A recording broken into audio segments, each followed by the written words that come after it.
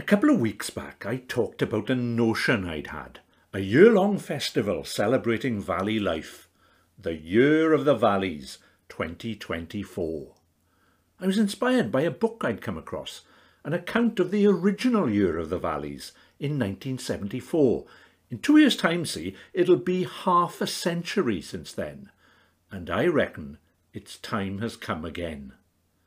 I put the idea forward in a jokey way, as though it was a conversation I was having about New Year resolutions. A conversation with myself in one of my weird dreams. The Year of the Valleys? Aye. I heard about the heads of the valleys, but never the Year of the Valleys.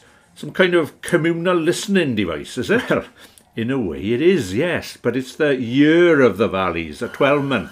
In 2 years' time, it'll be half a century since 1974. Time for a redate, like, and a boot. Precisely. It's not like we don't need it, is it? Oh, aye, we definitely don't not need it. No doubt presenting it like that made it sound as though I wasn't entirely serious. I was. Let me explain why. The Year of the Valleys 1974 was inspired by a nonconformist minister, the Reverend Erastus Jones, who was based in Aberfan.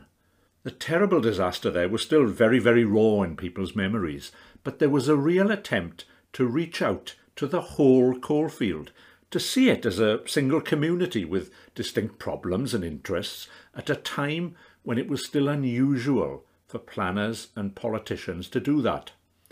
As a result, Erastus Jones talked about the valleys becoming much more self-aware and of those in power becoming much more aware of the valleys. 1974, he said, was the year when valleys with a small v became valleys with a capital V, a proper name, an entity, a thing in and of itself. How did they manage to achieve that? Well, Erastus Jones was reluctant to claim all the credit for the Year of the Valleys, but there's no doubt that the whole 12-month of events galvanised people's thinking. It drew in churches, trade unions, historians and voluntary organisations. Work, health, transport, the arts, the environment, all of these issues were picked over. Paul Ballard, who took a lead role in shaping the year with Erastus Jones, and who co-authored the book about it, emphasises that 1974 was a watershed, a crucial moment of change. The period of welfare and local government reforms, the oil crisis, the miners' strikes and the 3-day week, 2 elections and the run-up to the referendum on Europe, severe inflation and the spectre of government cuts. So it isn't just these days that the changes we face seem overwhelming.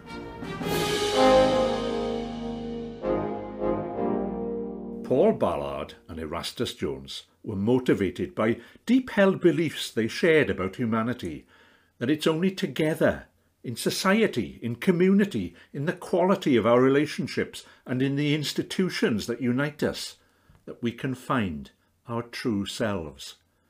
The Year of the Valleys wasn't a pressure group or an organisation. Indeed, it wasn't anything like anything else that Wales had seen before. It was an unconventional approach, and it needed to be, to give the valleys a voice in those troubled times. The pits were closing. Some people suggested that everyone should be moved out and the valleys drowned for reservoirs.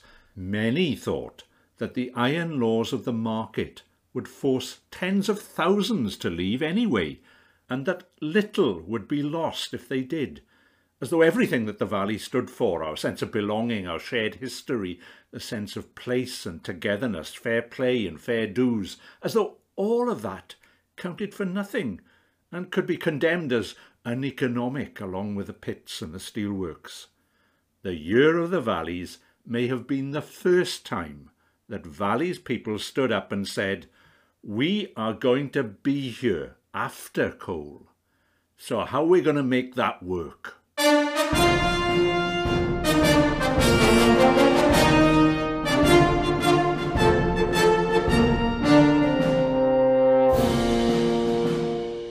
Erastus Jones and Paul Ballard wanted to bring all of the valleys together, from Gwent to Carmarthenshire. But there was one particular valley they couldn't ignore. The Rhondda was accorded a special place in the year's calendar, a dedicated conference held at the College of Further Education in Llwynapia, what's now Coleg y Cymoedd. 200 people turned up, and as you'd expect, if you put that number of Rhondda citizens together, the debate about the valley's future was fierce. But even in their disagreements, the sense of a way forward began to come clear. It would be wrong to draw a direct line from that conference to the Pen y Graig Community Project and the emergence of a fantastic organisation like Valley's Kids. But I think you can see something of the same thought processes at work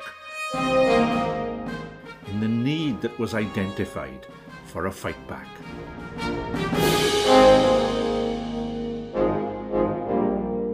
Most of the events and the thinking that went into the 1974 Year of the Valleys are forgotten now. Understandably so. Half a century has passed since then. But there's one occasion that lots of people still remember, a rugby match played in Pen y Graig. Graig Park hosted many prestigious matches in those years. I was there.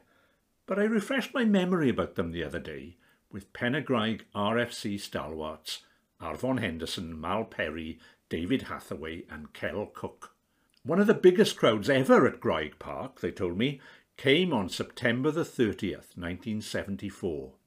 As part of the Year of the Valleys, a Carwyn James International 15 played a Valleys 15. Welsh legends from that golden era turned up in force to play in support of the cause. Other stars came from far and wide, from Scotland and Ireland, and yes, England too. Blonde-haired winger David Duckham and rangy number 8 Andy Ripley. When the talented Mr. Ripley arrived in the Rhondda, he was misdirected to the old Pen y Graig pitch, the welfare, the end of Mercado Street, which was more or less derelict by this time. He nearly turned tail and headed straight home before someone pointed him towards the spanking new ground with its floodlights and grandstands. Pen y Graig's Alan Lott appeared at tight head for the Valleys team, sharing the pitch he played regularly on with some of the greats of the game. His opposing prop was Lions Test starter Ian Mighty Mouse McLaughlin. As Alan Lott boasted afterwards, "I put the squeeze on him." But the biggest cheer of the night came after Duckham scored. On the tannoy, Pen y Graig clubman Roy Whitbread colloquialised the winger's name by announcing, "Try for the International 15 by Die Duckham."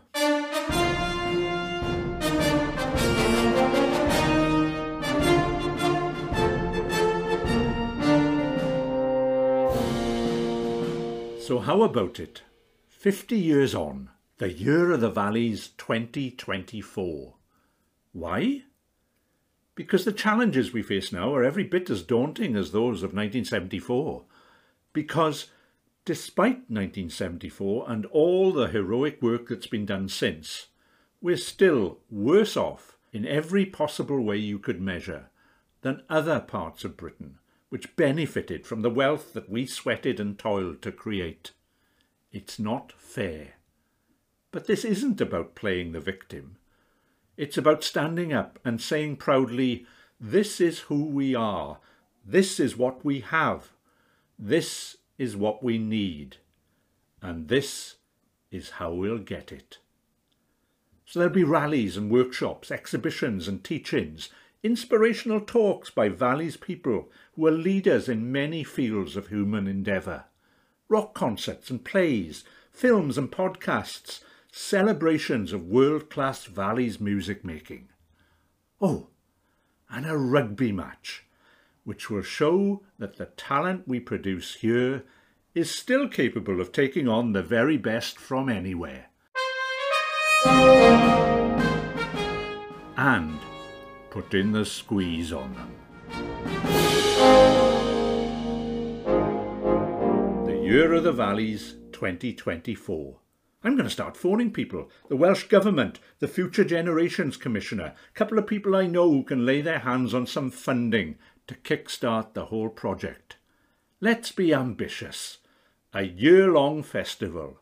It's 2 years away. We could get it designated officially the Year of the Valleys 2024. I'm John Geraint Roberts. John on the Rhondda. Now, where did I put that number for Alun Wyn Jones?